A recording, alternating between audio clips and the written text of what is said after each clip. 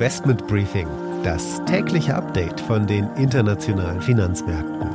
Ein The Pioneer Original.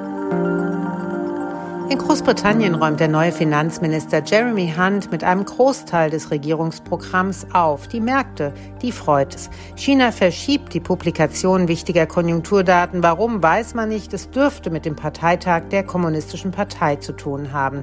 Goldman Sachs plant indes eine große Umstrukturierung. Es wäre nicht die erste unter dem momentanen CEO.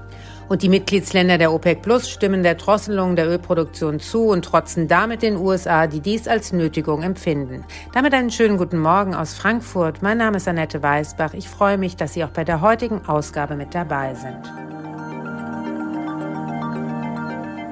Der Blick auf die heutigen Themen. Großbritanniens neuer Finanzminister kassiert mehr oder weniger alle Kernpunkte des Regierungsprogramms von Premierministerin Liz Truss ein. Die Märkte sind erleichtert. Darüber und über die Lessons learned aus der Krise habe ich mit Dirk Schumacher, Head of European Macro Research bei Natixis gesprochen. Dann schauen wir erneut nach China. Warum werden die neuen Wirtschaftsdaten zurückgehalten und was ist vom Parteikongress zu hören? Danach geht's zu Anne Schwedt an die Wall Street. Wir schauen, wie die US-Finanzmärkte in die neue Woche gestartet sind. Hier gab es nach den positiven Entwicklungen in Großbritannien ebenfalls gute Laune, aber auch die guten Quartalszahlen von unter anderem der Bank of America zogen die Märkte mit nach oben.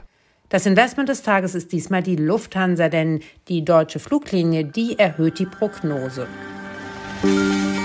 Das sind die Themen heute. Die komplette Ausgabe hören Sie als Teil unserer Pioneer-Familie. Alle Informationen dazu finden Sie online unter thepioneer.de.